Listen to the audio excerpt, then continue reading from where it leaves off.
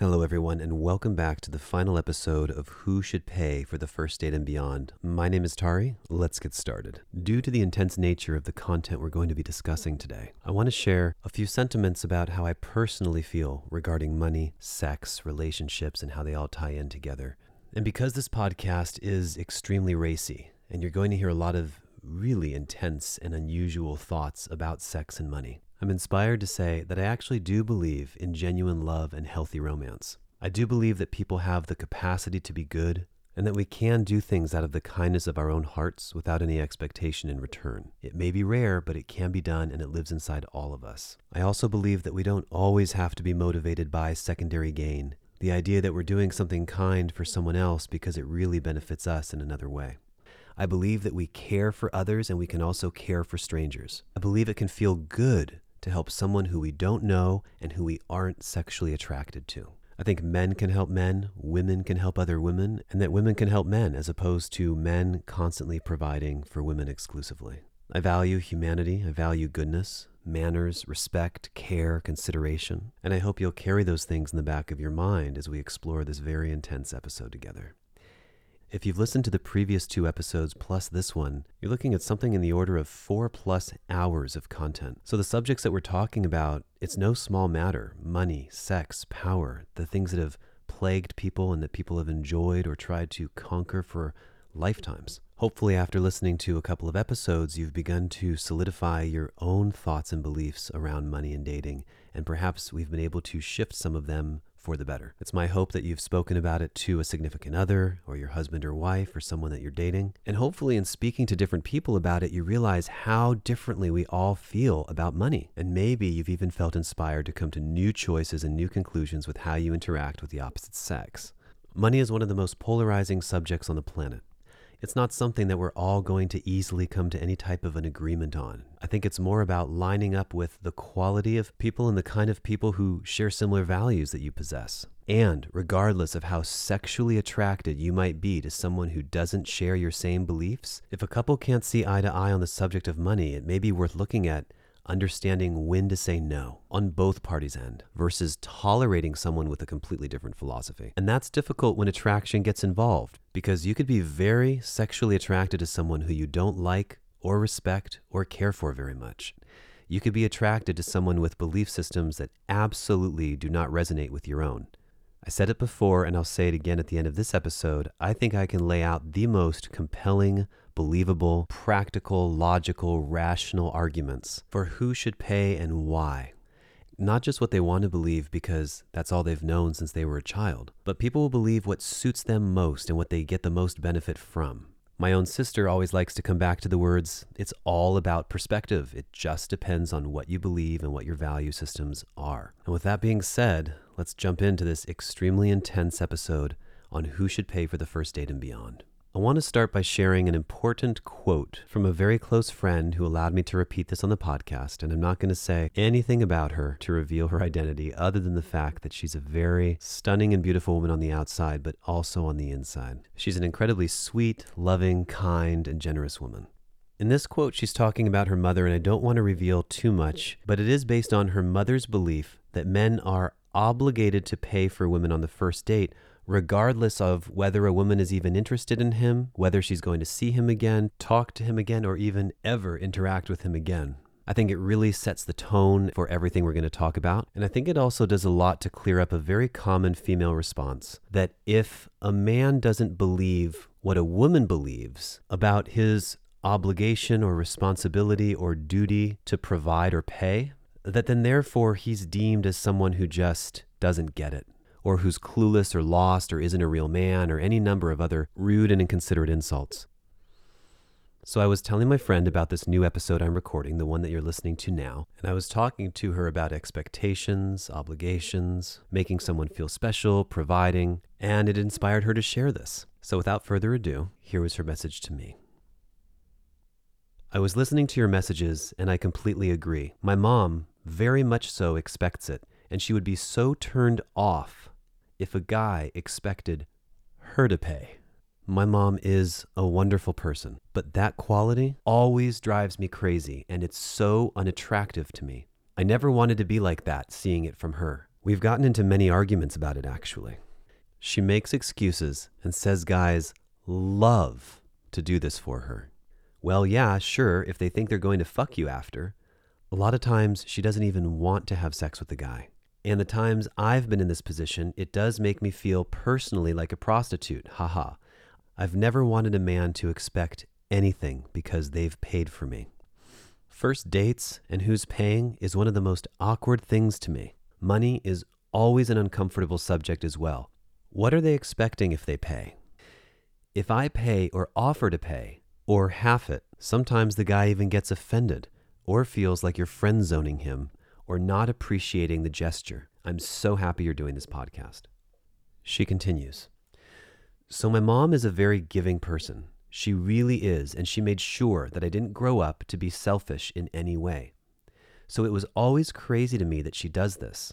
I feel like she takes advantage of men. I feel so bad for some of them. She's a very beautiful, funny, charismatic, and smart woman. She had a great career and does very well for herself.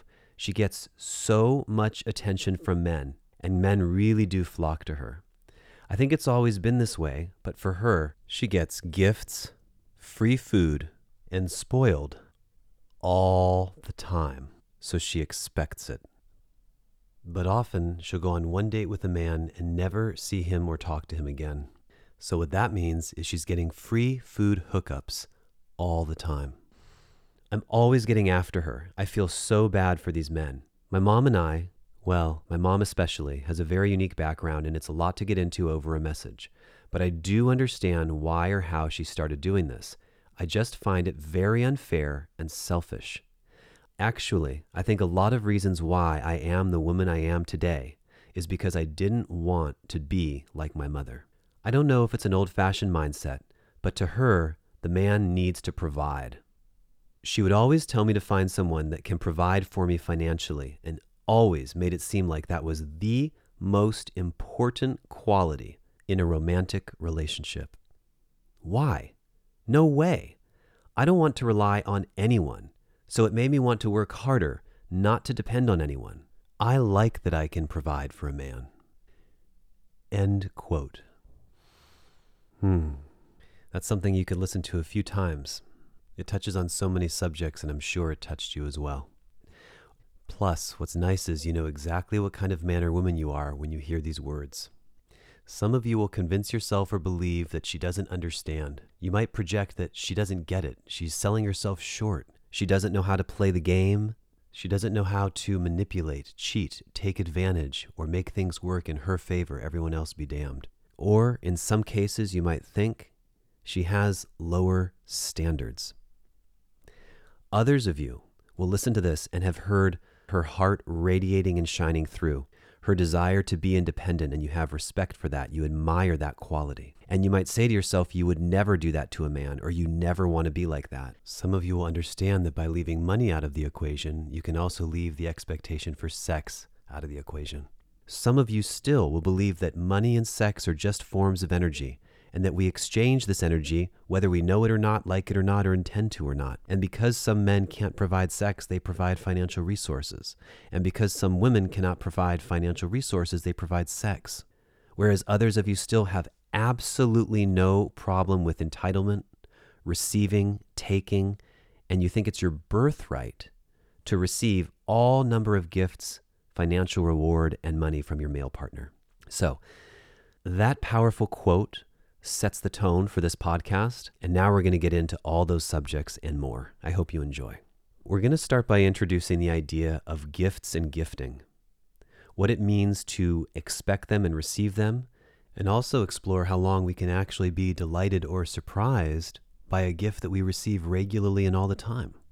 Part of the fun in receiving a gift is the novelty of it, the idea that it's unknown or something new and special. When someone does something special for us or gives us a gift and it takes us by surprise, endorphins often get released. We love it and we feel those good and warm feeling emotions.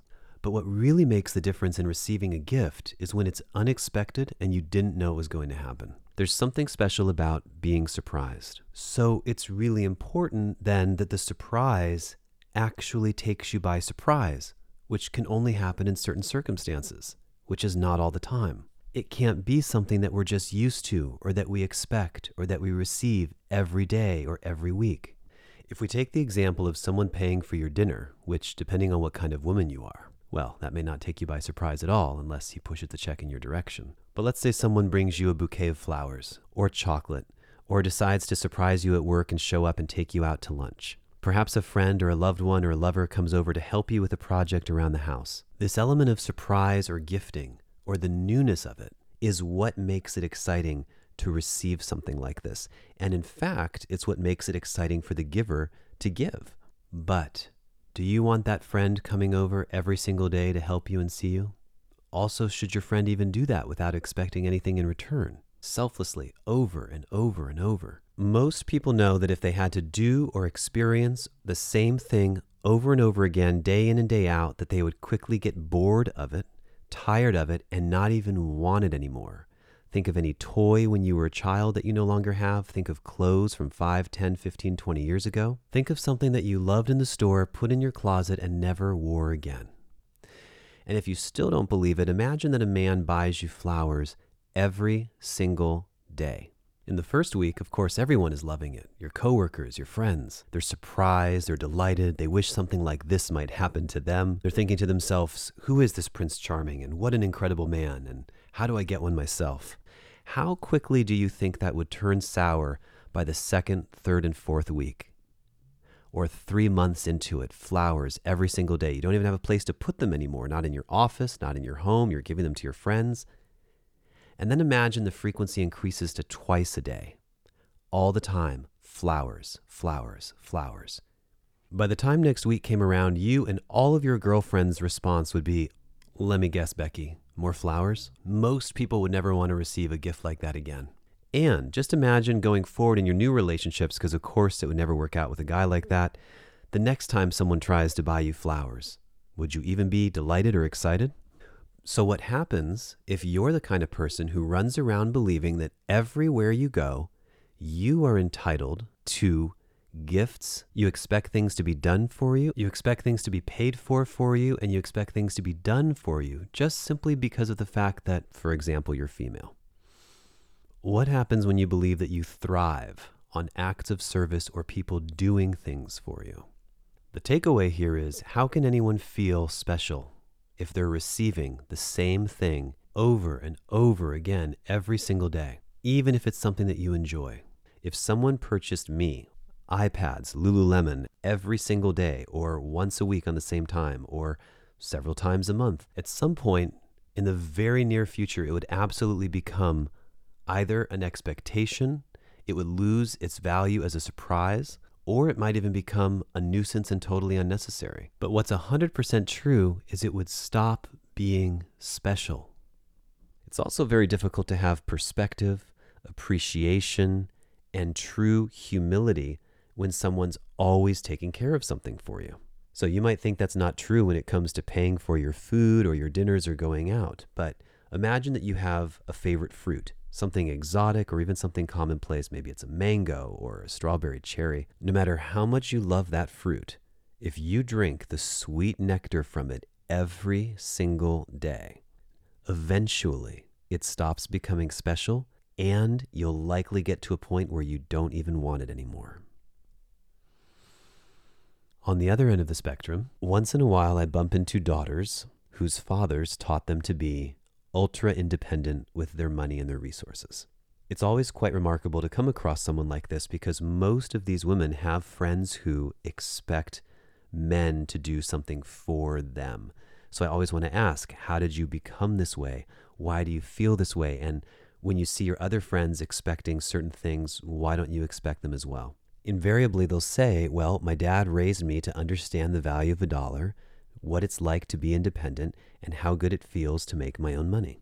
And obviously what this demonstrates is the way we were raised as children, how our parents raised us, with the expectations we had around money, really has a lot to do with who we become as adults. I know I have to be careful with how I say this, but a good majority of women today want to feel like a woman, feel like a lady, be treated like a lady. They crave someone who will be what they call a gentleman. In sum, many women want to feel like they're being taken care of. I know it's not everybody. but it's a very large majority. If you're a man and you're hearing that, it basically means they love for you to pay for them and take care of them and put their jacket on them and have the chair pulled out and a door opened and pay for them again. And things that for them might feel like they're magically taken care of but come from your finances. To sum it up succinctly, many women love when you buy them shit. And many women will still love and appreciate this even if they're independent on their own. And of course, the opposite is true. There are plenty of women out there who want to pay for themselves and don't want anyone else contributing to their well-being financially. So then the question becomes, if that's true for you and you're that kind of a girl, all of that is in exchange for what? At what point does the taking care of, the providing, the giving, the endless generosity, the kind gestures, at what point does that stop? Or does it ever stop? If someone stops paying for your lifestyle, do you stop feeling special?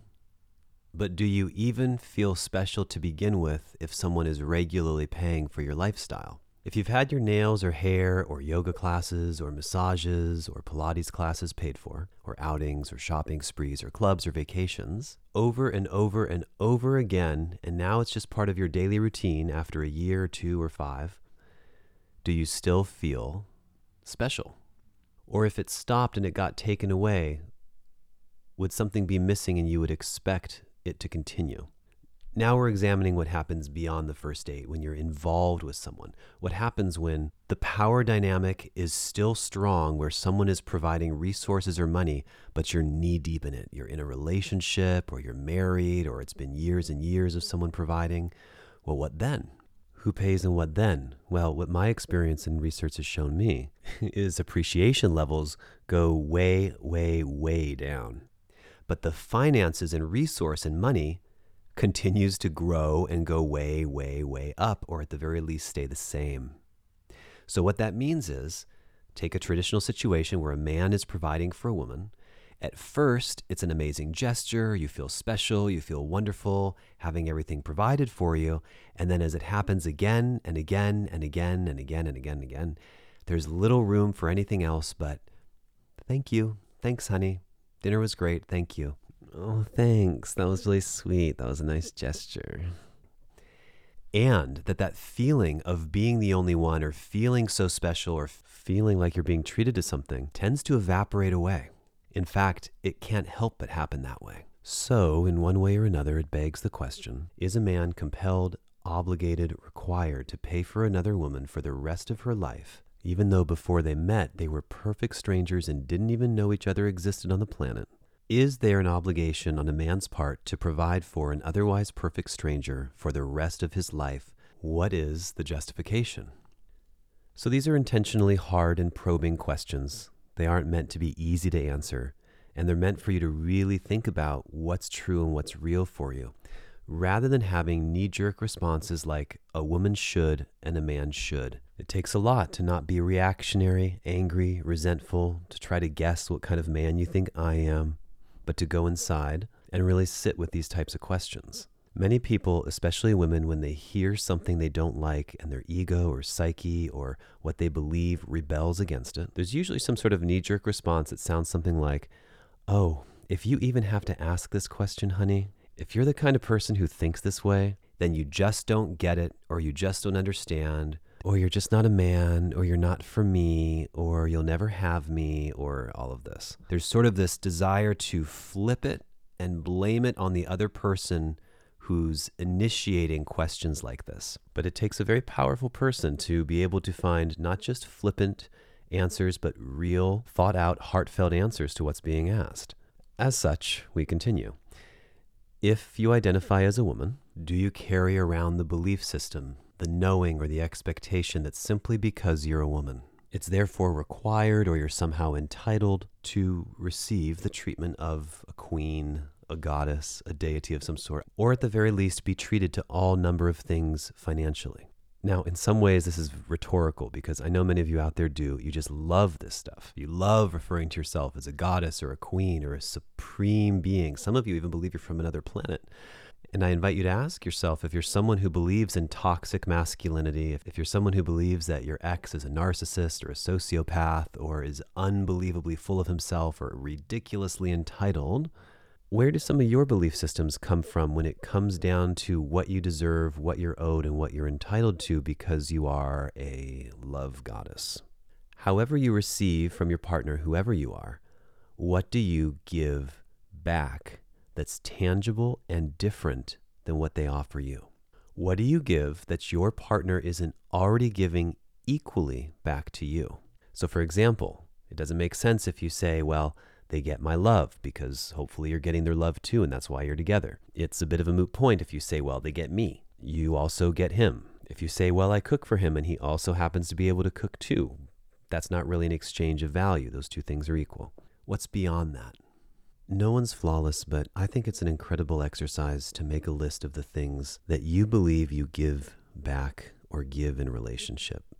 I keep a long list myself of things that I recognize about my self-worth, who I am, how I feel about myself. If someone were to ask, what do you give in this relationship, or what do you think you contribute? I'm very well prepared on the subject. Women will often advance the position that they deserve to be given financial gifts taken care of or provided for by the men who they've just met or who they've known for a little while. And women will often say, well, they're into, they can't often define it, but hypergamy, where they always move up in their relationship status. They look for someone who's more intelligent or more well-off or more well-established than they are, even someone who has a higher social status. When I've asked women questions like, what do you give back, or why do you deserve this? It's hard to actually find the question without sounding accusatory, right?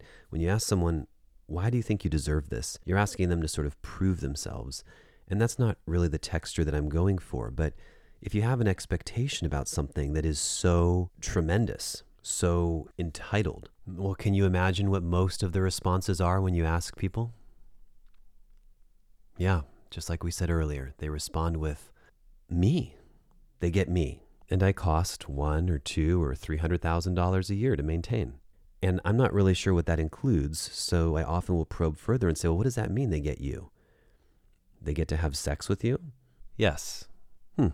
Okay. Are you not present when you're having sex with your partner or receiving any pleasure from it? Often they'll come back with, well, they get my femininity and my female charms, my care, my affection. Well, do you not also receive some form of care, affection, listening, attentiveness, being cherished from the person who you're in a relationship with? And if you're not getting these things, if you're not getting care, love, affection, attention, what are you doing?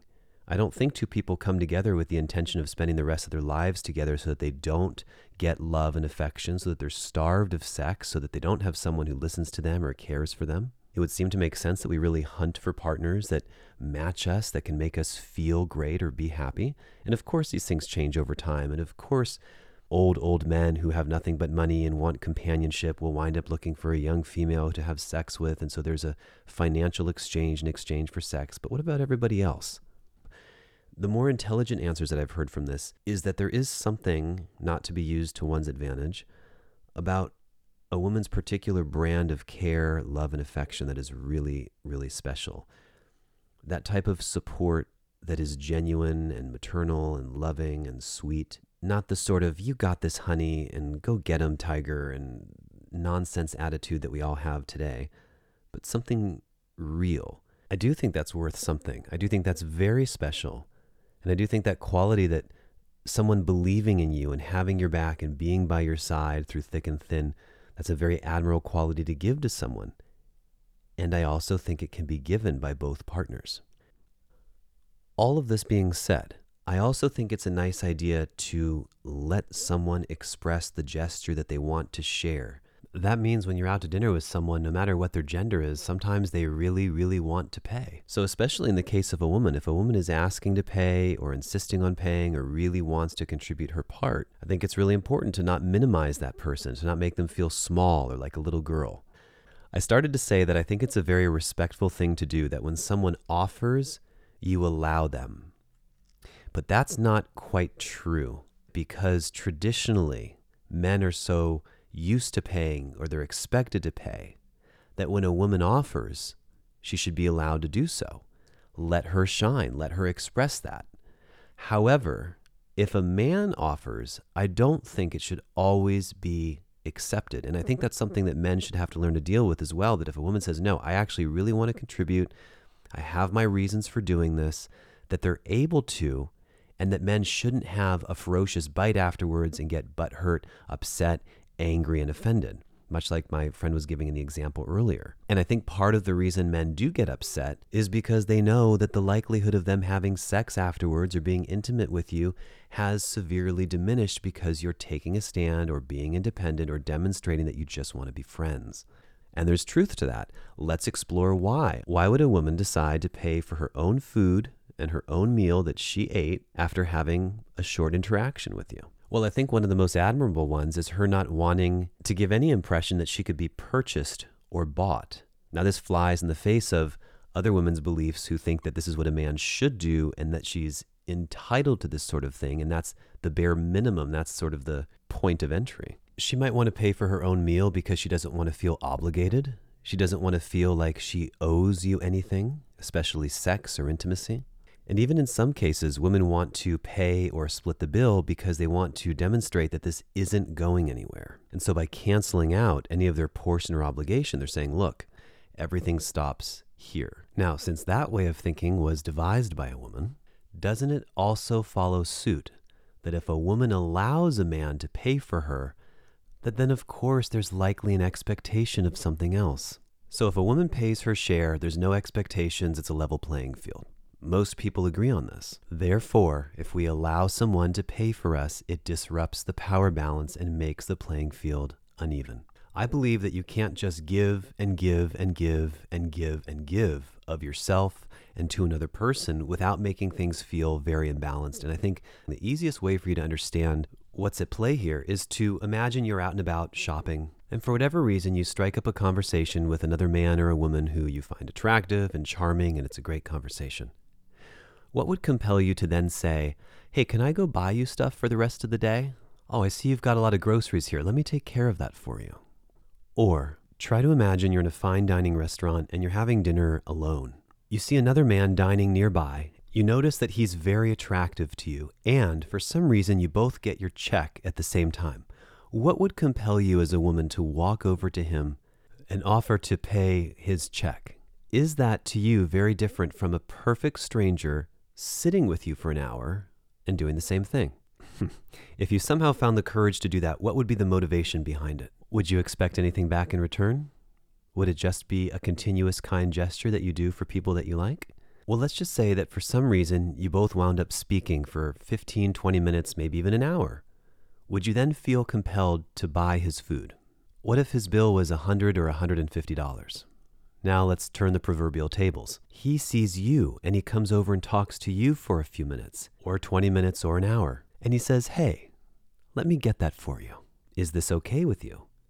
I think many women would say, yeah, that's okay. I like that. But would you feel indebted? And would you feel obligated to him in some way? And would you be surprised if he then asked for your phone number, what you were doing later, if you wanted to come over or watch Netflix? Say you've been seeing someone for a while now and you're visiting them a couple times a week and they live a ways away. How many times would you drive that hour or 90 minutes or 2 hours to see them again and again and again? How many times would you give of yourself or sacrifice your time before you expected something back? It's not that things should be split 50-50. That's not the argument I'm making. It's not a tit for a tat or that everything is transactional, but there has to be some balance. I think almost everyone can agree. Some give and some take, some give and some take. Not just giving, or taking. I have some really phenomenal female friends. They're just incredible women, but they wind up feeling exhausted and burned because they give too much. Same thing with men, and especially with finances. They give and give and give and show up for people. And unfortunately, when someone's a giver, it doesn't matter what your gender is, when someone's a giver, the receiver inevitably is going to take advantage because you make it so easy. Not to take advantage of you, but to just say yes to what you're offering. When someone comes and offers you something amazing, care, love, affection, sex, dinners, cocktails, going out, and they just say, hey, don't think about a thing, don't worry about it, I got it, it's very easy. to keep saying yes. We were talking a little earlier about how women often insist on paying because that's how they were raised or that's what their dad taught them to do. But they have this idea that in doing so, it makes you equal. Respect one another. It makes you independent and not dependent on someone else. It can make a woman feel, or any person feel for that matter, powerful because they created and generated the income themselves. When you talk to or spend time with women who enjoy paying their own way or who like taking care of themselves or who enjoy taking care of the check once in a while, there's something electric and alive about them. They relish the fact that they can do it themselves and they don't need someone else to help them do it, or that they don't specifically need that financial support from a man. So if you think that it's a man's responsibility innately to provide, that somehow is what makes him a man, doesn't matter what the time of day is, doesn't matter what age we're living in, doesn't matter about feminism or gender roles, this is just what a man should do. Well, you may recall how we started off a couple previous episodes with what happens when two women are dating or two men are dating, who pays then? If it's different in those types of scenarios where gender isn't important or you're the same gender, is there really anything left to this idea of claiming that a man is a man by how often or how frequently he pulls out his wallet? I think now would be an excellent time to share an article that my same friend who shared her quote earlier on the podcast sent to me. It's an article written by a woman named Julia Noftelin, and it has a very disturbing title. There's now evidence some women go on dates for free meals, and they have some disturbing personality traits in common. The article begins, "If you ever thought that your date was more interested in her meal than your company, you may have been onto something." For a new first-of-its-kind study published June 20th in the Journal of Social, Psychological, and Personality Science, researchers surveyed 698 single heterosexual women and found that between 22% and 33% of them had agreed to meet a date because of the meal they'd get out of it, not the potential relationship. The researchers dubbed this trend a foodie call to play off the common slang term booty call, or meeting up with someone solely for sex. To conduct the study, the researchers asked women how often they engaged in foodie calls, how acceptable it is to go on a date with someone just for the free meal, and how much they believed in traditional gender roles. They also had the women answer specific questions to determine if they had psychopathic or narcissistic tendencies that could have contributed to their foodie call outlooks. The researchers found that 23% or 156 of the women admitted to partaking in foodie calls. Among those, 27% said they did so occasionally, 21% said they did so rarely, and 15% said they went on foodie calls regularly. The women who were okay with the act and went on foodie calls more frequently were also more likely to exhibit narcissistic or psychopathic traits or believe in traditional gender roles. Women with dark personality traits were more likely to find foodie calls acceptable. Narcissism and psychopathy are two mental health disorders that exist on a scale. A person can have tendencies of these disorders or have a full-blown version of them, like narcissistic personality disorder. In either case, a narcissist is a person who has an inflated sense of self-importance and lack of empathy for others, which are typically mechanisms used to mask their low self-esteem. According to the Mayo Clinic, these behaviors can be mild to extreme. The severity of psychopathic traits can also fall on a spectrum, but generally speaking, people with them lie to deceive others, have little or no regard for moral standards, and act impulsively. People who are on the more extreme end of the spectrum may be diagnosed with antisocial personality disorder. The researchers used scales developed to specifically diagnose these disorders, the Levinson Self-Report Psychopathy Scale and the 40-item Narcissistic Personality Inventory, to analyze the women's personalities. They said that it wasn't one specific trait, but a high overall score on these scales that correlated with women's beliefs that foodie calls were acceptable and their frequent participation in them. The researchers who wrote that their findings support social theories that suggest women with dark personality traits and traditional gender role beliefs may exploit traditional dating scripts for men, asking them to pay for meals because it's the societally acceptable thing to do. The study did have some limitations. Since the researchers only looked at straight women, the results of the study can't be generalized for the entire population. Additionally, some of the women surveyed for the study could have purposely or accidentally misreported the number of foodie calls they went on or their feelings about them. Still, the study offers insight into the ways traditional dating expectations continue to permeate culture, even with the advent of dating apps and the acceptance of more progressive gender roles. So, a very powerful article illustrating that perhaps 1.5 to 3 women out of every 10 who go on dates might engage in behavior like this. And just like with sex, where people often don't admit how many partners they've had, or they underestimate how many people they're seeing simultaneously, because this also can present itself like a shameful subject or something someone might be embarrassed about, it's also likely that people might exaggerate or minimize. Scientifically speaking, men tend to exaggerate and women tend to reduce or minimize or make smaller. Just ask a man and a woman how many respective partners they've each been with. But the other thing this article does very well is it suggests that it's not just about being a gentleman anymore. It's not just about being a man or being polite or that's what men do. That, as with many things, there's ways to game the system, ways to manipulate it, and as we've heard a few times now, women in the world who have no intention of dating, sleeping with, connecting with, making love to, going out with their partner again, creating any sort of additional connection with another person outside of getting free food. And I really like the expression paying for someone's food or buying you food, because I really feel like that adds a layer of truth and reality to it. When you call it a foodie call, it really minimizes and makes light of something that's actually rather serious, whereas a booty call can actually be something that's fun and playful and both people agree to. It's consensual, both people know what's happening, both people want to have a good time, and both people know what it is. A foodie call, on the other hand, both people are not on board. One person is effectively on board manipulating the other person into buying them shit just for showing up. Now, to be fair, even though this isn't quite the same thing, there are plenty of men who go out on dates with the sole intention of trying to have sex with or fuck their partner, regardless of what they might say or do or how they are behaving. However, it should be said, and I'm not defending this behavior, but it's true that someone who is interested only in sex and is trying to get that from someone else, they're also willing to put themselves through all of the, you might say, hassle or traditional steps for them to get what they want. Making a date, spending time together, talking to someone, listening to them, paying for them, even if they're there with only one intention.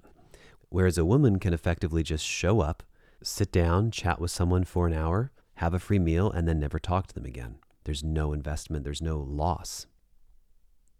All right, so now that we've established that, let's talk about the idea of arguing over or fighting over who's going to pay the bill. If women find it attractive when men pay for the bill, do they find it unattractive when men argue with a woman about paying the bill when she's trying to pay it?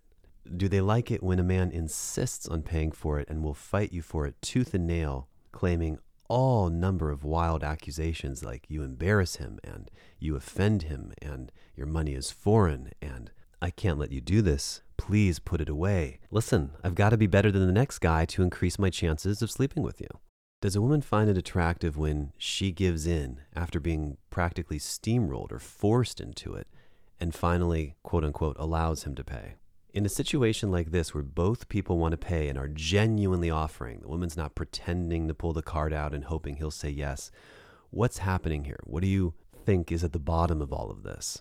Doesn't it seem like two people are throwing a fit? Doesn't it feel like two people screaming, me, give it to me, let me be the one? And the way I'm going to show you how great I am in the taking care of all this is by insisting that I do so. Let me be the one to have all these great feelings that I want to get through paying. But, oh, by the way, you better appreciate it because I forced you into letting me pay. Thanks. Said differently, let me win so that I can demonstrate to you that I'm a good partner, I'm a good mate, I'm the one who took care of things, which I was able to do because I demanded it, threw a fit, and altogether wouldn't even let you pay. And you finally gave in, allowed it, or were submissive. So now I win. And have you ever noticed when you finally give in to someone who you've been arguing about over who should pay, does it feel great? Does it feel like you've been taken care of? Does it feel really good to you? Do you feel like someone's done you a big favor? Hell no, it doesn't. You feel very weird about it. You actually feel like you're giving into something that you didn't want to allow happen. Well, thank you, Bill. That was very nice of you. Very kind, very kind. It's almost agitating. There's no gratitude in it because the truth of what's really going on has been exposed. And what has been exposed? Not so much that someone wants to take care of something because they're such a great person, but because they want the good feelings associated with it, or they want to look good. It doesn't really become about generosity at that point when you're arguing over the bill, does it? What I hope you've gleaned from listening to this segment is understanding that there are very different types of people in the world, and not everyone has your best interest in mind. Most people are looking after exclusively themselves. And yes, there are plenty of us who are good, and that's why you hear me bouncing back and forth between two sides. It's just really hard to know who has what intention. But I do think it's in some ways foolish to believe that everyone just has your best interest in mind. Everyone just wants to do things for you.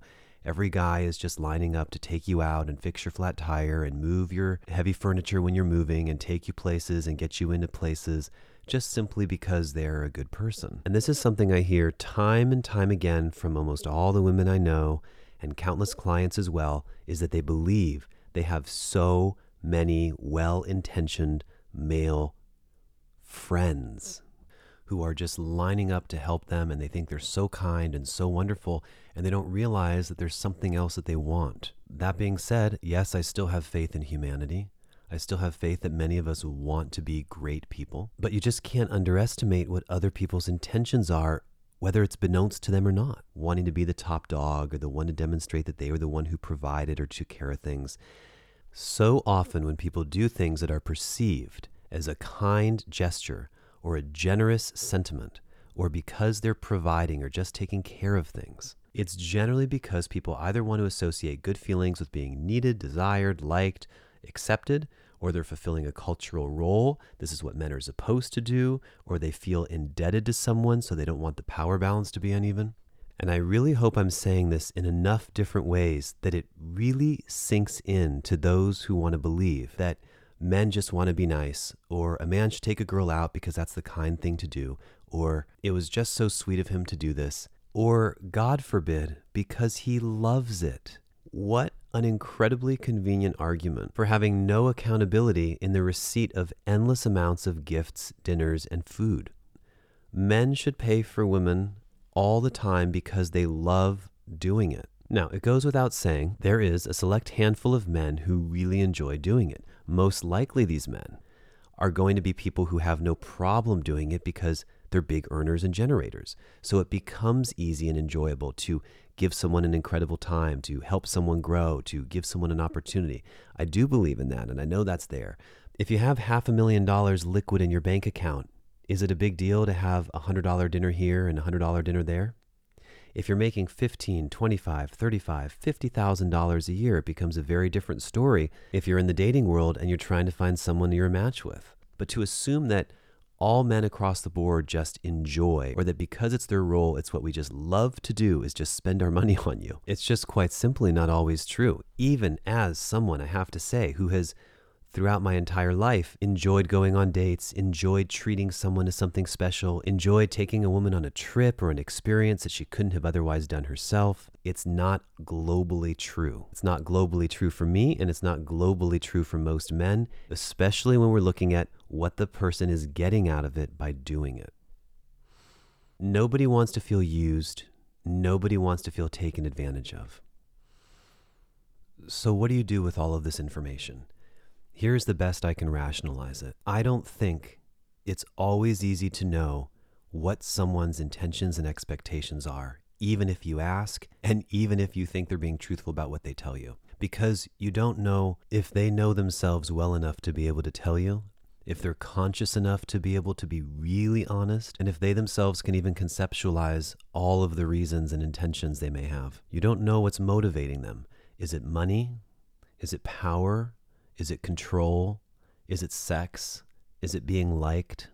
I think people who listen very well and who can really pay attention to body language and energy, or who are empaths, you can sort of pick up on someone's intentions and who they are. But it's very challenging to know. And also, even people with the best intentions are still subject to secondary gain. My take on it is just being aware that if you're the recipient of an enormous amount of favors or attention or kindness or generosity or love, that it often comes with a price. And I'm not trying to sound morbid or cryptic or tell you have to be wary of every single person you come across, but it's important to know that it's there. And that's why I think when some of us find really special people in relationships, we want to stick with them because we feel like we can trust them, we know them, they have our back, they're not going to hurt us, and they're there for us. We're working our way through some very challenging subjects. Good job if you're still listening. Now we're going to dive into expectations. This idea that often we expect someone to behave a certain way or to do something for us, but we want them to have no expectations of us. And so to start things off, I say again, if you in the dating world have an expectation that someone should pay for you, but then you also think that they should not have any kind of expectation from you, it's really important that you're aware of the double standard there and how odd that sounds. Don't have any expectations when you meet me, but I absolutely expect that you will take care of this for me or that you will behave in a certain way towards me. My personal take is I think that sex should never be expected or demanded, but I can't emphasize enough how important it is for people to not put themselves in positions where those types of expectations may lie. And I also think it's wise, especially on first dates, to not engage in activities or do things that disrupt the power balance and make you feel indebted to someone in some way. Also remember, an expectation doesn't mean you're being forced into doing something or that you have to do something or that something is even going to happen. What it actually means is there's just a strong desire or hope that something happens. You're wishing or hoping it comes true, and you're feeling that sensation strongly, but you're not forcing it to happen.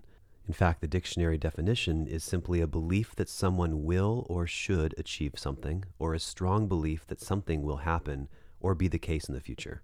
If you can understand it from that perspective, expecting intimacy, sex, or some form of is not a terrible thing in itself, and it's not even an unreasonable thing to do. To hope that it happens, to believe that it might, to look forward to it happening, that is not harming anyone in itself. Having expectations to have sex with someone new for the first time is not something I recommend doing, but you're certainly welcome to expect or hope or have a strong belief that it might happen. What makes a difference to me is how you interact with the person, how you behave towards them, and how you treat them with respect, care, kindness, and honoring where their boundaries are. All right, now for a little visualization. I'd like you to imagine that instead of going out on a date first, dinner, movie, club, VIP, whatever, that you meet and you have sex immediately. And then, after it's all done, as soon as it's over, the man pulls out his wallet and puts a $50 or $100 bill in your hand or on the side table and says, "Thank you, that was amazing." I think I could say with 100% certainty that almost every single woman listening to this in that position would feel like a whore, that she's being purchased, that someone is paying for sex at a very cheap price at that. I think they'd feel like they were treated like a prostitute and probably never want to speak to that man again after yelling at him or slapping him or something of that nature. So contemplate this for a moment. Why is it that if a man meets you for the first time, says you look amazing, says, "I'd love to take you to dinner," and then you have sex, that somehow feels just fine by you if he's paid for everything. But if you have sex first and then he pays you for it, or you have sex first and then he takes care of certain things for you, that has a very different feeling. So how is it that for most of the population, there's no guilt, no shame, no concern, no issue if a man pays for things first and then you wind up sleeping together? In other words, by proxy. So the money is going through one channel that isn't directly to you, but it's directly benefiting you. But if you have such great chemistry and then you have sex first and then he articulates, "That sex was so good, it makes me want to buy you something or give you money to go do something you'd like," there's just something off about that. And that's why I think, especially women, they don't want to talk about it. You don't want to articulate it. You just want it to happen in a nice, easy way where a man is taking care of things, but it doesn't feel like he's buying you. Right. So if all of this has been driving you up a smooth wall, let's then take a look at the flip side of this, which is the argument of equality. The idea that men and women are equal and should be treated as such. Now, for many factors, including biological ones, men and women on some levels are simply not equal at all. We know that we have our strengths and our weaknesses. And in fact, what's the lens through which we're examining it? Are we talking about strength? Are you talking about cognitive ability? Are you talking about reproductive health? Are you talking about the ability to multitask or think about multiple things at once? Are you talking about focus and laser sharp presence? What about ability to attract partners or access to the opposite or same sex? Or access to special events and clubs and exclusive gatherings that happen simply based on how you look? Are we equal? Is it fair?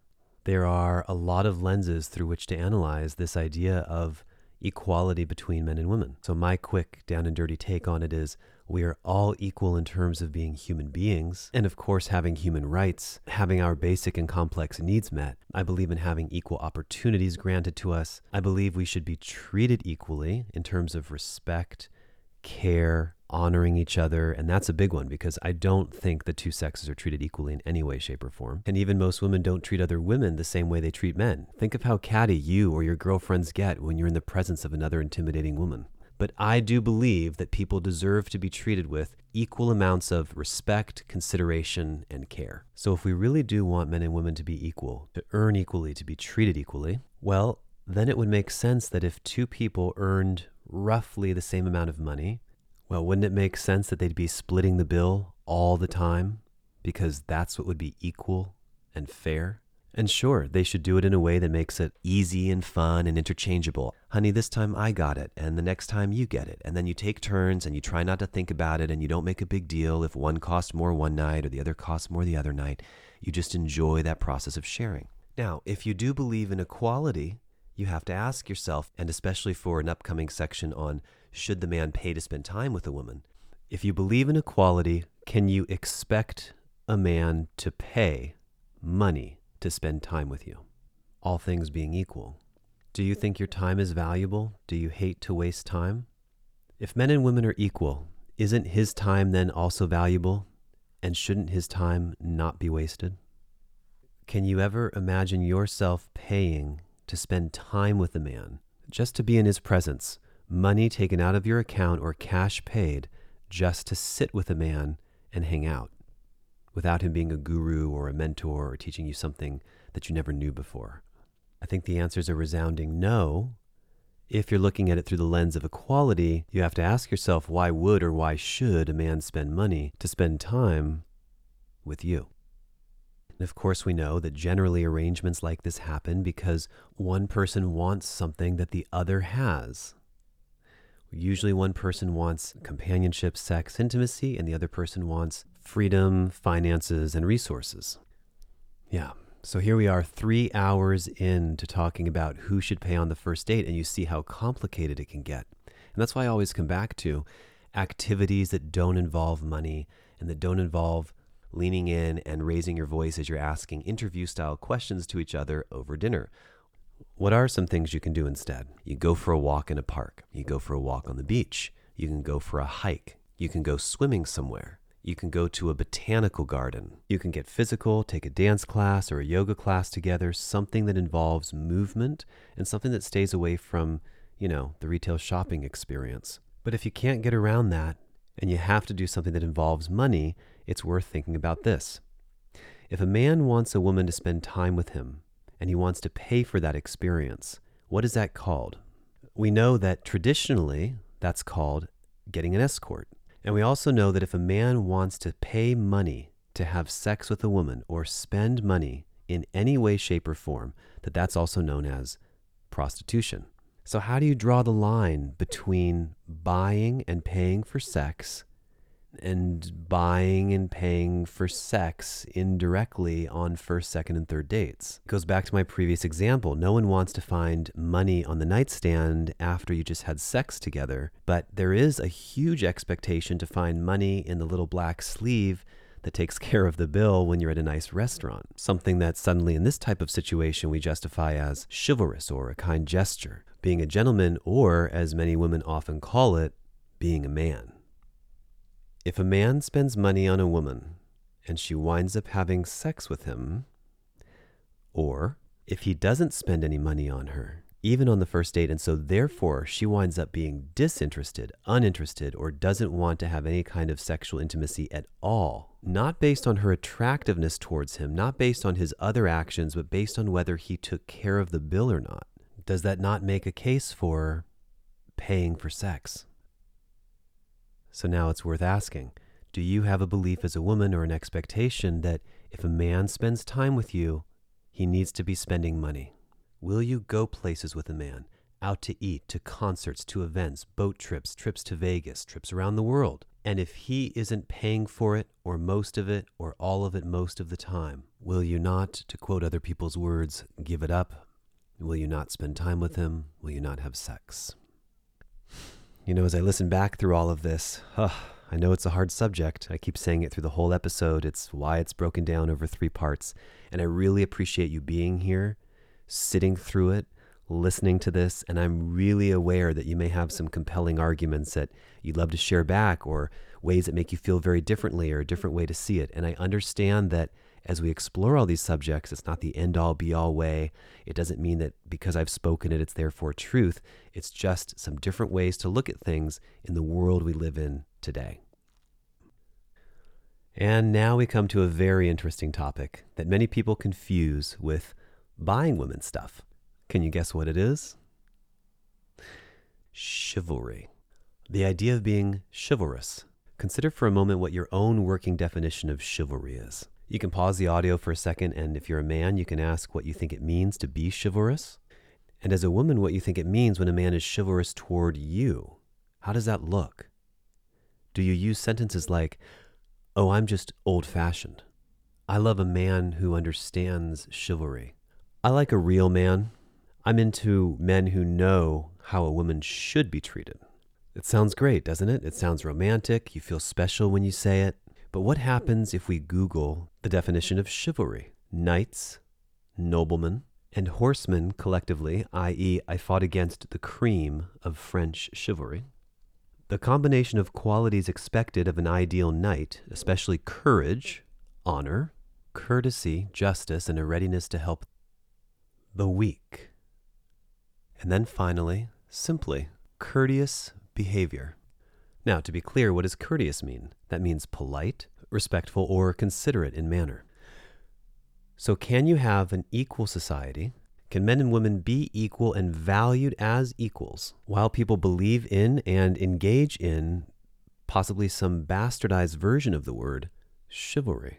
Can we continue to live in a world where men are constantly paying for women with no obligation and no expectation because we're being chivalrous, but we're also supposed to treat each other as equals? Well, I think if we were going to treat each other equal, some very drastic changes would have to occur. People would either begin to treat each other horribly across the board or incredibly well. I think men would then have to begin taking other straight men out to dinner for no apparent reason other than that they were just, wanting to be friends. Women would have to take other women out to dinner, and women would have to take other men out to dinner if we're going for pure equality. So let's take a look at a few statistics. In a study of over 17,000 unmarried heterosexual men and women in an open access academic journal, the study tells us that 76% of men said that they feel guilty, not thrilled, and not elated, not happy to do it, and not excited, and not jumping over the moon to do it, but they feel guilty if they don't pay for the date. And that's a huge mental shift to understand that so many women have convinced themselves that men love to do this, when in fact many of them are doing it from a place of guilt and obligation. And if you are a woman, you know very well how terrible guilt and obligation feels. We hate these kind of feelings. So, furthermore, 64% of men believe that women should actually contribute to the bill. And on top of all of that, nearly half of all men surveyed would stop dating a woman who never paid her way. Meanwhile, about 40% of women, almost half, said they were bothered when men wouldn't accept their offer to pay. But nevertheless, 39% of all women wished that a man would actually reject their offer to pay to begin with. 40% of women want men to say, no, put your card away, I'll get it. And so the gesture, the kind gesture of offering to pay your part or to split becomes inauthentic or fake. And then the final numbers, 44% of women were bothered if men expected them to pay. So one of the things we can infer from these numbers is that almost half of women love it when men pay, but then also that so many men feel obligated to do so. In a 2014 study done by NerdWallet, they asked more than 1,000 people across the United States who had been living with their partners for at least 6 months, a range of questions regarding attitudes and responsibilities around cash. This is an article written by Kevin Voigt. It says, despite the fact that we're moving towards equality, still some of these old dating customs die hard. 77.4% of people in a relationship believe men should pay the bill on the first date, and this sentiment is true for both genders, although most men are likely to believe that they should do it. About 35.9% of men surveyed pay 100% of the household bills, compared to 14.3% of women. And slightly more than 1/3 of men and women surveyed split the household bills. More than 1/3 of men and women in relationship have hidden cash from their significant other. More than 1 in 4 people in a relationship secretly spend money without telling their partner. They go on to say that the number of people in relationship, both men and women, who hide cash and purchases from their partner is also alarming. Money matters are the top reasons why relationships fall apart. In a 2013 study of over 4,500 couples by Kansas State University researchers, they found that arguments about money were the top predictor of whether a marriage fails. What I really liked about this survey is that they considered what happens after the first date as well. And that's what I think a lot of this comes down to, because your first date comes and goes within an hour or two. So what happens next? Here's how women responded about whether they split the cost or take turns to pay or pay themselves. 41% split the cost or take turns paying. 59% of women responded, my significant other pays for most, if not all, of the dates. And, it may come as no surprise, 0% of women responded, I pay for the bill. It is interesting to note that chivalry once upon a time had a lot more to do with manners and how you carried yourself around and presented yourself in front of women, and not committing acts of violence towards them. But it actually had a lot to do with manners. Interestingly enough, if you haven't guessed it already, manners is a lot of what this podcast is predicated on. But initially, as everyone knows, because it was a very different time, chivalry had very little to do with buying things for women. And furthermore, what is it about our society, our mentality, our way of thinking that suggests that we have to dig up 500 or 1,000-year-old texts or biblical texts, or how things used to be when there wasn't electricity and there wasn't enough food to live and times were very different? Why do we continuously insist that that is a model of how things should be today? Not that it has to be the opposite, or it has to be completely different, or we have to eliminate everything. Certainly we've learned something along the way. But aren't we always growing and changing? I mean, the lives we live today are radically different from what was happening 200, much less 600 years ago. So let's start from a different place. We all know that whether it's back then or today, women want to feel special, cherished, and adored, like they are the only ones alive on the planet who has your attention. They don't want to know that what you're doing, you've done for other women, or you're doing it currently for other women. And it's also true that men like to feel special, that your attention is only on us, that you're not dating many men at the same time. We like your attention to be on us, and this is a very romantic ideal of love and courtship. The idea being that if we're investing in each other, emotionally, physically, financially, that you're not doing this with 20 other guys or gals.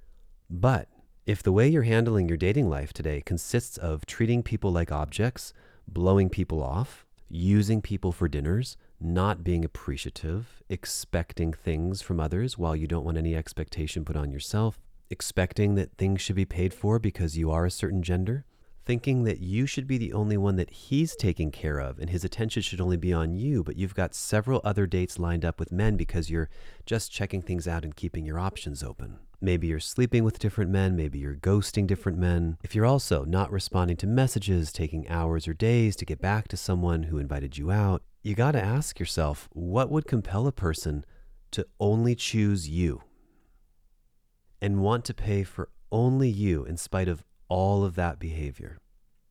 And can you think for a moment, any woman listening, that if you heard a man say, Well, I'm a man, so therefore I'm entitled to. I'm the man, so therefore I get. I'm a man, so therefore a woman needs to. I'm a man, so therefore a woman better know her place and ... Does any of that feel safe or comfortable or exciting to you? So we have this idea in the dating world that all of someone else's attention should be on us and they shouldn't be doing anything else regardless of how we treat them, how available we are, and how busy we are. But what's far more likely in the world we live in is that we are all talking to different people. There's just too many possibilities for an encounter, whether it's someone you meet at the gym or the store or on Snapchat, yoga, Pilates, Facebook, Instagram. Every single place someone goes, including without even having to leave their house because we have our phones, women especially are in contact with potential suitors and people who want to spend time with them or do things with them. I'm definitely not one to advocate going through your partner's phone or asking to see things that are none of your business. But if you had the opportunity, because they wanted you to see or let you go through someone's phone who you just met or you've known for about a month, especially if it's a woman, and you were able to see all the different people who reach out in any number of ways, from "are you down to fuck" to "oh my God, you're so gorgeous" to endless flirtatious behavior back and forth to playful banter, some who only contact her on Instagram, some who are only on Facebook Messenger, some who are on dating websites, and then how many dating apps is she using? Same thing for men as well, but because of the nature of things, how things work, and who pursues who, it's far more likely that she's going to have infinite more contacts. Hey, what's up? You look so beautiful. Do you want to come for free to this party tonight? Hey, can I pick you up and take you to this event? What are you up to later? And if you see enough responses from men, you see huge similarities. Invitations for one-on-one time spent together, or favors being done in order to get some one-on-one time with someone. And why do you suppose that they're doing all of these favors? Reaching out, complimenting, offering, pursuing. Look, you heard me say it at the beginning of 2 previous episodes. I am personally someone who has constantly taken women out to dinner and out on the first date. It's often expected, and it really seems to be what either makes women A, happy, B, continue to want to spend time together, or C, the bare minimum that women think men should be doing to demonstrate their real interest. But I have a hard time with women who have an expectation that if we're going to be spending time together, I should basically be giving her money. How does that demean and degrade who I am as a person, what I bring to the table? What if I expected her to pay for my time, my intelligence, my ability, my knowledge, my know-how, what I bring to the table, how I could help her in her life? Doesn't that have value too? If we're going to be doing something together, what justification is there for me to pull out my wallet every single time? To continue to provide for her just to spend time? If my wallet wasn't pulled out, then we wouldn't be spending time together. I can't abide that. Women, if you're listening, do you try to meet men who are dumber than you, have less status, are in a lower social circle, have less than you, are embarrassing to be around, or take care of themselves worse than you do? So if your very nature compels you to look for someone who's better than you on many, many different levels, someone who has more, or who can provide more, or who can teach you more, or can help you grow, why is he paying for you? Why is he paying for your time if what you search for is more valuable than what you offer in return? Strong philosophies. We do realize, hopefully, that we're talking about a very unique and particular kind of person here. We know this isn't every woman. We know this isn't every man. So for those of you who aren't like this at all, we know you're out there. So taking things back to chivalry, how many dates do you go on in a month, or a week, or even a day? How many times have you gone on 1 or 2 or 3 dates in a day? Do you find that to be courteous, considerate, or respectful behavior to each of your dates when you're just seeing what's out there, but so many of them are taking care of you? If one of those guys is going to be the one, how would he like it knowing that you either had sex with multiple people in the same week that you met him, or you went on several dates with other people and then finally settled on him? It's okay for you to bounce from man to man to man, seeing what your options are, seeing what's out there, possibly even sharing intimacy with them or having sex with them. but somehow each time a man should continue to show you gestures of gratitude and kindness and their undivided attention and big spending, and he should only have eyes for you because you want to feel special?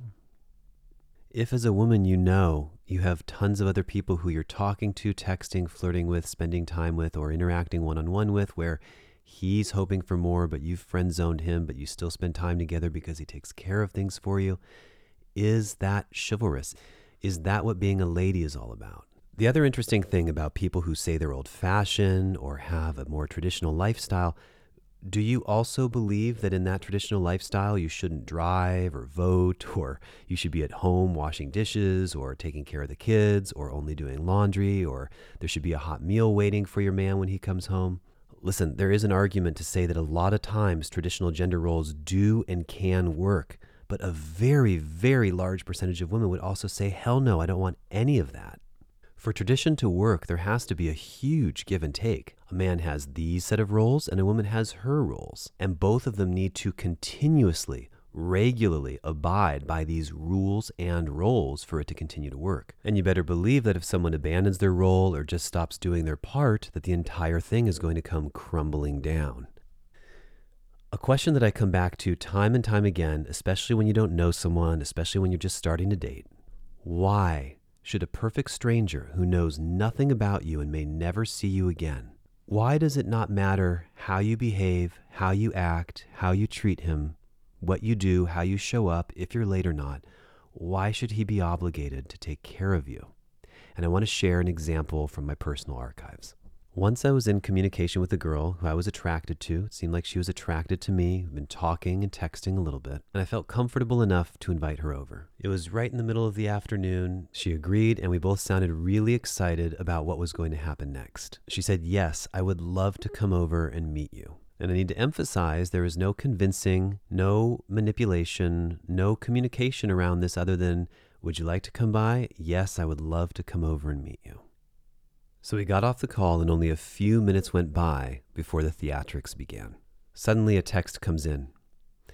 Under one condition, only if I can bring my dog. I said, listen, I'd love to meet your dog, but I got a cat, so I can't say yes to that request. You could bring him, but he'd have to stay in the car or in the garage. So sure enough, that request went away, and a few minutes later, she puts forth a seemingly benign and innocuous question and offer. Why don't we go to dinner? Now, notice the wording. Why don't we go to dinner? Not, why don't you buy me dinner? Or why don't we share a dinner together that you pay for? I'm suggesting we go somewhere, but I think you should take care of it. And she certainly didn't say, why don't I take you to dinner because I'm the woman and I'm proposing it? Just simply put, why don't we go to dinner? With, of course, the implication and expectation that I pay for it. And I think situations like this are where dating goes wrong. Now, you know me from previous podcasts and explaining all of this. I don't mind taking a woman out to dinner. I don't mind going out and having dinner with someone and then paying for the bill. But this, where she suggests it, I'm expected to take care of it, and I don't even know if I'm going to like this person or ever see them again, that doesn't sit well with me. I want to keep focusing on sentence structure. Why don't we go to dinner? Women are masters at crafting sentences that sound so innocent and sweet and like a great idea, but have an altogether deeper meaning or ulterior motive. In fact, ladies, if I said to you, hey, would you like to have dinner with me tonight? Why don't you and I grab a bite to eat? Wouldn't you then believe with 100% certainty that I would be the one to pay for it? I feel confident saying that most people believe that the person who does the asking or the inviting is the one who does the paying. Now, check this out. Over dinner, she actually revealed to me that she was very excited to come over. She had no problem with it. She had no hang-ups about it. Until, of course, her roommate gave her the psychopath warning. Don't you know? You must never go to a stranger's house. You could die. He could be expecting sex. You might wind up having sex with him. All number of terrible things can happen. Everybody's favorite line, he could be an axe murderer because we have so many of those. So she let me know that her roommate filled her head with these awful possibilities. And then she goes on to say she doesn't even share the same sentiments. She doesn't care. She doesn't carry around that fear. She thinks of herself more as open-minded, open-hearted, and more trusting. Nevertheless, and per her recommendation, we found ourselves at a very expensive dinner table. So when I got there, it's just unbelievable. I'm a very punctual person, and I arrived on time. She got there early, was sitting at the bar talking to the bartender, and had already indulged in a glass or two of wine. All of these things seem very natural, and I know I'm probably dissecting them in a way that maybe you've never thought of them before or never even considered it, but stay with me. So this is what's called social pressure, and I feel like many men will succumb to this whether they like it or not, want it or not, or are aware of it or not. So when the bartender asks, should I just transfer the tab over to your table, or do you want to close it out here? What do you think she said? Transfer it over, of course. Of course we transfer it over to him. Why would I be paying for the drinks that I've ordered when he's not even here yet? And I got here extra early. So things like this can take you by surprise. You're not even ready for it. You could just stand there with your jaw on the floor like, yeah, transfer it over to the table. I think I'd feel a little ridiculous and funny publicly announcing to anyone who can hear, the waitress, the bartender, people who are dining, no, let her take care of those drinks. I'm going to get dinner. So yeah, transfer it over sounds so innocent, but it's also a strange, uncomfortable pressure. And listen, if you're going out with your husband and that's what's expected, if you've got a boyfriend and he just takes care of you, that's how it goes. But when you meet someone for the first time, kind of feels like someone who sits down and orders the filet mignon and the lobster because that's the most expensive thing on the menu and then has 6 drinks during dinner. You can do it, but it doesn't make a good impression. And it's always so fascinating to me. If you hear a man trying to justify not paying for a woman, it sounds cheap. But if the tables are turned and say, I got there early and I ordered a few drinks and I said transfer them to the table and then I pushed the check in her direction afterwards, wouldn't that be absolutely preposterous? Imagine I show up to a date 30 to 45 minutes early so I can start drinking. The bartender asks, you want to close out your tab now, mister? No. She'll get it. Transfer it over to our table. She'll take care of it. It's completely laughable. So why do women feel like it's acceptable or that this works when it benefits them? Let me get back to the story though, so you have the whole picture. We sit down to eat, and immediately, of course, I can feel the interview-style qualifying questions that come through. Am I someone she wants to invest in? Am I someone she wants to continue to spend time with? Is it going to be worth her time? What's my relationship with the mother? How do I treat the waitstaff? And by the way, those kind of questions never make a man feel like he's being valued or you're interested in who he is. It's more like, is this guy going to be a fit for me? So the quality of time that we're actually spending together is not that great. It's more like you literally are sitting down for an interview that's going to largely determine what direction the night takes. And there's a lot of subtext in understanding something like this because so many women believe that men are paying for their time or that their time is valuable or that a man should be taking care of her because she showed up. And what he is then subject to is a barrage of questioning that isn't particularly fun or exciting or connecting. It's just sort of the knee-jerk response or the list of questions that she asks all of her potential mates. There's not anything real or exciting happening. So a man shows up and has to endure questioning rather than interacting, oftentimes sitting through how she wants to guide the dinner so she feels comfortable and safe, and then he's obligated to pay for her because that was supposed to be somehow enjoyable to him. So we ate. And we were having relatively meaningless chit-chat, though we were getting along. She wasn't a big fan of the food. Frankly, neither was I. A couple things were undercooked. And when the check finally arrived, I was quick to observe that she thoroughly ignored its presence. She didn't look up at the person putting it down. She didn't glance over at it. She just continued talking to me as if nothing was there. Now, I know I've said it a handful of times throughout the episode, and of course I want to be clear again. It bears saying, I'm someone who have happily taken women out on dates and paid for them myself my entire life. But in a situation like this, where I'm so curious about what she's going to do with all that alcohol, and especially when she revealed to me over dinner she's going to be taking a very long trip soon, she's going to find herself, she doesn't know when she's coming back, all this stuff makes it feel a little forced, like I'm being used, obligated. Now, of course I had a way out. Of course I could have told her, look, let's split this. And perhaps I should have, because at this point I was really weighing the consequences of putting in the effort towards being a courteous gentleman or someone who just takes care of things or who picks up the slack, or as my mother once taught me, who turns the other cheek and behaves as the better person. I have to evaluate. Do I want to make waves in a public restaurant? You have to see in moments like this, it doesn't come down to paying for a woman is just the right thing to do. Or it's such a kind gesture. Or if he wants to show me he's a real man, he'll take care of this. Who am I proving myself to and why? People often say dating's expensive. If you want to play the game, you've got to have the money. Yet many women don't have the money. It also seems odd that no one seems to care what kind of character the woman has, what kind of person she is. If she treated a man right, it's just the man should open his wallet. And so with her insistence early on that we should go out to dinner, her idea, her suggestion, what city it should be in and where we should meet and what kind of restaurant we should eat at. I mean, she had the reins, the power, and the choice to decide where we were going to go tonight. Then to witness her helping herself to as much alcohol as she could drink, to ask me relatively uninteresting questions that only benefited her, and then to ignore the check when it got set on the table. It makes me feel a few things. Number one, it makes me feel that she feels that it's somehow a privilege for me to spend time with her. I find that so unattractive. And I even think about this today. I'm thinking, what did I get out of this interaction? Because it wasn't someone who was present with me and loving and genuinely interested in who I am. It wasn't someone who we were seeing where this is going to go. I didn't find her more intelligent than I was. I didn't learn something new from her. It wasn't a hookup. It wasn't to see if we had good or hot sexual chemistry. And if you think all of that isn't bad enough, even at the very end, she never said thank you for dinner. So I decided to turn this whole thing into an experiment, of course, because you know I'm going to make a podcast episode out of it. And I watched her very carefully as I pulled out my wallet, as I paid, as the waiter took it away, observing as she completely ignored everything as if it wasn't even happening in front of her. That also, by the way, is a very interesting skill that I think women have developed far more than men. This ability to pretend that something just isn't happening around you. It's happening right in front of your face. Someone in a grocery store walking by you, someone passing you in a mall, someone wanting to say something to you, someone even saying hello. But you just pretend that the person isn't there or that they don't exist or that you're not going to engage, you're not going to make eye contact. It's almost like she wants to block out that there's a money exchange happening here, one that she wants to take no part of. So as I paid for the bill, she just continued to talk and talk and talk about herself.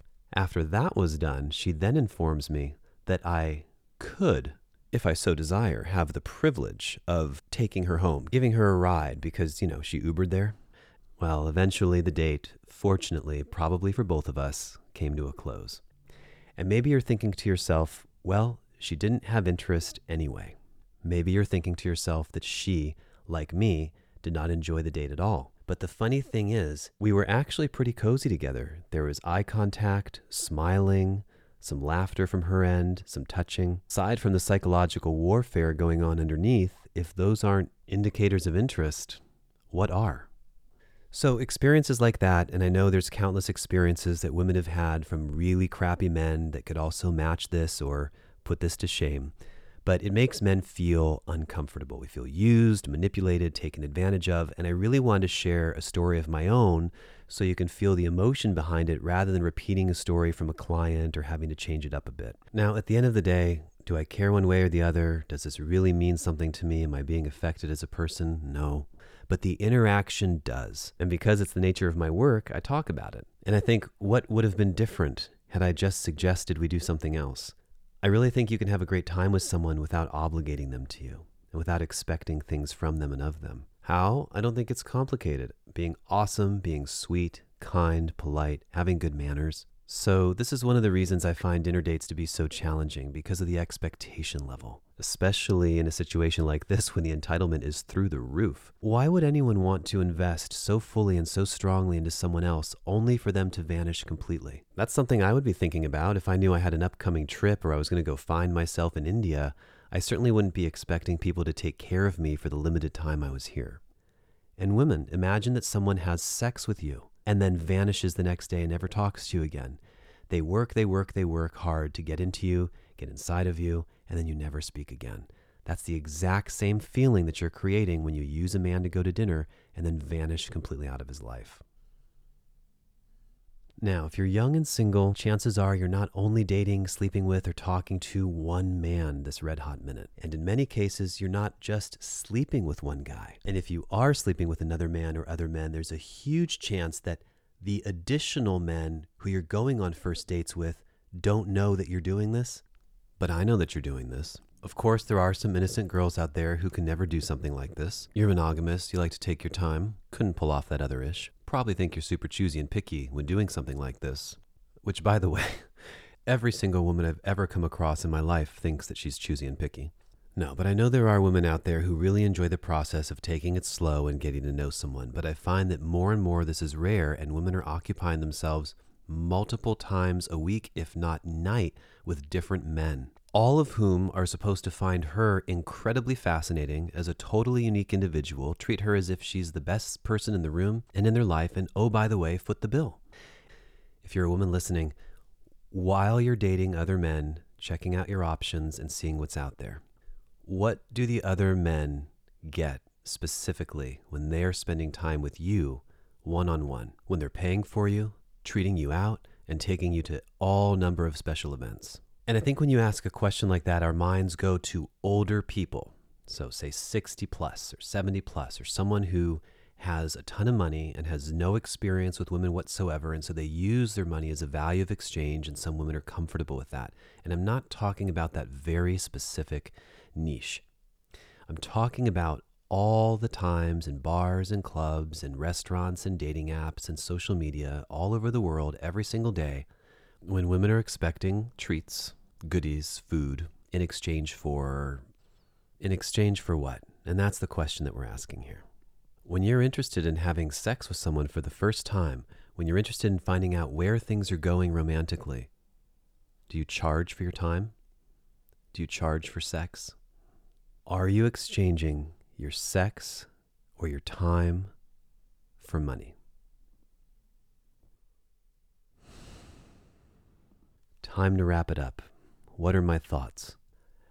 Well, like you heard me say in the beginning, no matter how compelling these arguments may be, no matter how right you may think these principles I've shared are, and no matter how many people you think agree with what I've shared here, you simply cannot buck the current of tens of thousands, if not millions of people who have a certain mindset, who were raised a certain way, because when something goes in at childhood, it usually stays that way for the rest of their lives. We come in innocent. We are inculcated with ideas, philosophies, expectations, and they initially are presented as a thought or a way of doing something, and then they quickly become a belief, and then eventually an expectation, and then knowing. This is just how it goes, because that's how we've always done it. Tradition has hammered us decade after decade of how things should be. We see it on TV, we hear it on the radio, we hear it from our friends, we read it in books. So now when it comes to how we think things should be and ought to be, and we know it to be so true in our bodies, it's simply because that's all we've ever known, and that's how we were raised, and that's how our community does it, or our friends do it. Most of us will never change as long as something is working in our favor or benefiting us directly. Why would you want to take on a new belief system or have a new law be passed if it means you will lose time, money, or how you look? When personal gain is involved, most people cannot even consider another option. You could send this whole 3-part series of this episode to someone, and because of their cultural beliefs, again, how they've been raised, or what their dad or mom always taught them, or what their girlfriends have always recommended, they might even listen to the whole thing and say, this guy makes some really good and interesting points. Yeah, but I really like when people take care of shit for me. And fortunately, there are plenty of men in the world to bolster that belief and to back it up. They will likely say, the hell with it. I'm going to continue to do what I've been doing this whole time. And if you want to know me, have sex with me, be with me, spend time with me, even if you're not willing to admit this, and many people are not willing to admit this, it's going to cost money. But some of you may have listened to this and had epiphanies. Some of you may be rewriting your entire philosophy on dating, money, and love, and putting other things in front of monetizing your sexuality. Perhaps some of you have learned to put more of your self-worth in the way you feel when a person interacts with you, how they make you feel, how they talk to you, how the sex is, how the intimacy is, versus whether they're able to provide or pay. You know, in my personal life and in previous relationships, I do feel pretty lucky. Many women haven't made me feel like I ought to, or I must, or I have to pay. And honestly, it's really made me feel like I want to be even more generous, because it feels like an authentic appreciation, an authentic connection. Now, if you're married or in a relationship, chances are you've probably already found your flow with how things work with money. Things have either defaulted to you splitting it, or someone's paying predominantly, like we talked about in some of these statistics. As someone who has spent a good majority of my life taking care of and providing for others, I'm now at the point of tuning into this where I'm really enjoying being taken care of myself once in a while. It's nice to experience that, to not have to do all the planning, all the paying, all the foresight, all the work, all the time. That being said, one of my favorite ways to connect with anybody, but especially women on a date or girlfriends, is to cook them a meal. And that requires, of course, a certain degree of trust or intimacy, depending on how they were raised and what they think about coming over. But that's a place often where I like to show, look, we can create together. I can delight your senses. What we put in your mouth is likely going to make you smile and feel incredible and make your eyes widen. I love taking money out of the equation. And at the same time, I do believe people are the way they are, and they're very comfortable with how the world has been treating them. And because of this, sometimes it works out better when a man pays and a woman receives, if not for any other reason than that being just how the world works, often, even regardless of how she treats him. I don't want to believe that. I don't particularly like that, but that's what I see play out over and over and over again. You know, in my own life, anytime my situation has been better than someone that I've been dating, I've been the one to take care of it. And in most cases, I love it. It's a really special way for two people to have an experience that you otherwise couldn't have. And I wonder if women feel the same way, if they make significantly more than their boyfriends or husbands, if they also enjoy taking care of things. I shared earlier in another episode with you about a Belarusian ex-girlfriend who had infinite resources. And then later, another Russian girl who had almost no resources. I wound up taking good care of both of them. But for the girl who had no resources, I really understood. She was working in a department store. She didn't have any money or resources. If we wanted to travel, if we wanted to connect, if we wanted to do things, it was going to have to come from somewhere. I think what it comes down to is no one likes to feel obligated and expected. But at the end of the day, anyone can pretend to whip out their card and make a gesture to offer without any intention of doing so, even if you have great radar. And the only way to find out the truth is say, oh, great, yeah, you sure can, thank you. But then she has all these rules in her head about what that means and what she's willing to do and how your interaction's going to go if you do this or don't do this. It's such an uncomfortable subject continuously for so many of us. I'm so grateful to have such a great community of friends and people around me who don't behave this way. When I'm spending time with another woman, I feel like she wants to because she cares about me or she wants to know who I am. She wants me to feel into her and wants me to get to know her, and I feel the same way. God, I can't tell you what a difference that makes.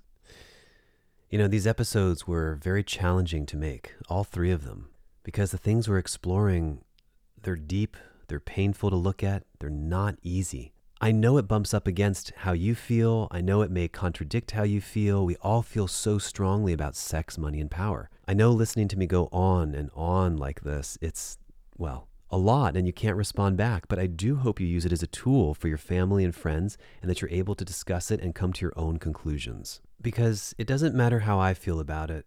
And even though you may know or believe that it doesn't matter what anyone else thinks as long as you're lined up with it, I think there's a bit more than that. I think if you really want to be someone who lives an outstanding life, if you want to live a life full of meaning, with depth and quality, and have other people like you and respect you, then you can't exclusively be looking out for number one. You can't exclusively be looking out just for what you need. I do believe that's important. That's a huge part of being an adult, is taking care of yourself, doing the right thing for you, listening to yourself and asking yourself what you need. But you cannot always disregard the feelings of others. And the interesting thing about money is that I don't know anyone who talks about it when they first meet one another. It's a taboo subject. It's off the table. No one is sharing how much they make, how much they've got saved, how much they're in debt, and what their expectations are around money if they get together with someone. These are conversations that feel very private and vulnerable to us. You never hear couples talk about how they're going to do their financial planning together after they've started dating for a little while. It comes later when you get married and you have a joint bank account, and then all of a sudden you're hit with these new choices and decisions and pain, and you don't really know what to do about it. Also, at the end of the day, I don't think we're ever going to really know why men are paying. I don't think we're going to know their motivations, because it can change moment to moment, just like your feelings and emotions can. Are we doing it to impress? Are we doing it because we're obligated? Are we doing it because that's what our parents and our friends do or told us we should do? Are we doing it because we're such a great person, or are we doing it because we're hoping to fuck the person who's sitting in front of us? And that last bit is the harsh reality of most interactions. Like when you're an artist and you're not willing to sell yourself short and people don't want to pay for your time because they know there's always someone else willing to do it for less or for free. So too do men know that there's always going to be another guy who's willing to pay and willing to take you out and might be able to get you naked and have sex with you. As such, he's going to do whatever he can and use whatever resources he has to make the best impression he can. So you can't know a real man's motivation, which means you can't very well dictate what kind of man he is or tell him he's a great man or a good man or admire him as someone who provides, can you? Men will do whatever they can within their means and power to be with a girl they like. It's part of the natural selection process. I also think dating is very challenging for people who don't have financial resources. What do you do if you save up so much money to go on one date and she totally blows it, or you blow it, or it doesn't work out? What if she orders the most expensive thing on the menu and then you're done with no funds to go out for the next month or two? We have an obligation to invest and invest and invest without ever knowing if it will benefit us or be in our favor until we get to that moment of truth. So I really hope that this has helped you at least understand yourself, your dates, your intimacy partners, and your friends a little bit better. And I really hope it's helped you clarify your own expectations and how you value your time around sex, intimacy, and dating or relationships. Do you find yourself in situations where you feel obligated, guilty? Do you feel shame? How does sex play into it? And do you believe that if because you were born of a certain sex that you are owed something deserving or entitled to another stranger's or another man's or another person's finances? All of that being said, I want to close with a few final thoughts that I shared with you in the beginning of this podcast. I do believe there are people in the world who want to be inherently good. I do believe in opening doors for people, in being polite and courteous and friendly, in helping someone across the street, in giving someone a sincere and authentic compliment, because there's a positive feeling behind it of making someone else feel good. Making someone else feel good just for the sake of seeing them smile and seeing them shine. I believe in love. I believe in trust. I believe in communication and closeness. I believe in taking good care of someone, and I really believe in letting someone take good care of you. I believe that we do things from the goodness of our own heart sometimes. I believe that it's healthy to not mix sex and money. At the same time, I believe that some people don't know how to offer anything but sex or money, and maybe in those cases, those are the exceptions. These episodes take a lot of time and care to make, an enormous amount of time, to phrase them right and to hopefully present something that is everlasting and you could come back to again and again and again to consult. It makes a huge difference when someone wants to show their appreciation by making a donation or a contribution to our Patreon. It's a monthly subscription service, so each month, in addition to you getting able to listen to the podcast and make really positive changes in your life, Patreon gives a little something back to closeness through your help, and you get the opportunity to ask a question that you'd like to have me answer on the podcast. So something that I'll touch on in the beginning of a future episode. You can contribute $1, $5, $10, $50, $100, $500 a month. It makes a really big difference in us being able to continue to do this kind of work together. As you know, we also offer private closeness coaching that isn't only for people who are exclusively located in San Diego, California. We can video chat, talk on the phone, do sessions over the air, and it works out really well as well. So please take a moment to read some of the reviews. Take a look at our website, getcloseness.com, and if you think you'd benefit from working together one-on-one or two-on-one or three-on-one with me, please be in touch. Have a wonderful day, and I am very happy to be moving on from this subject. Take care.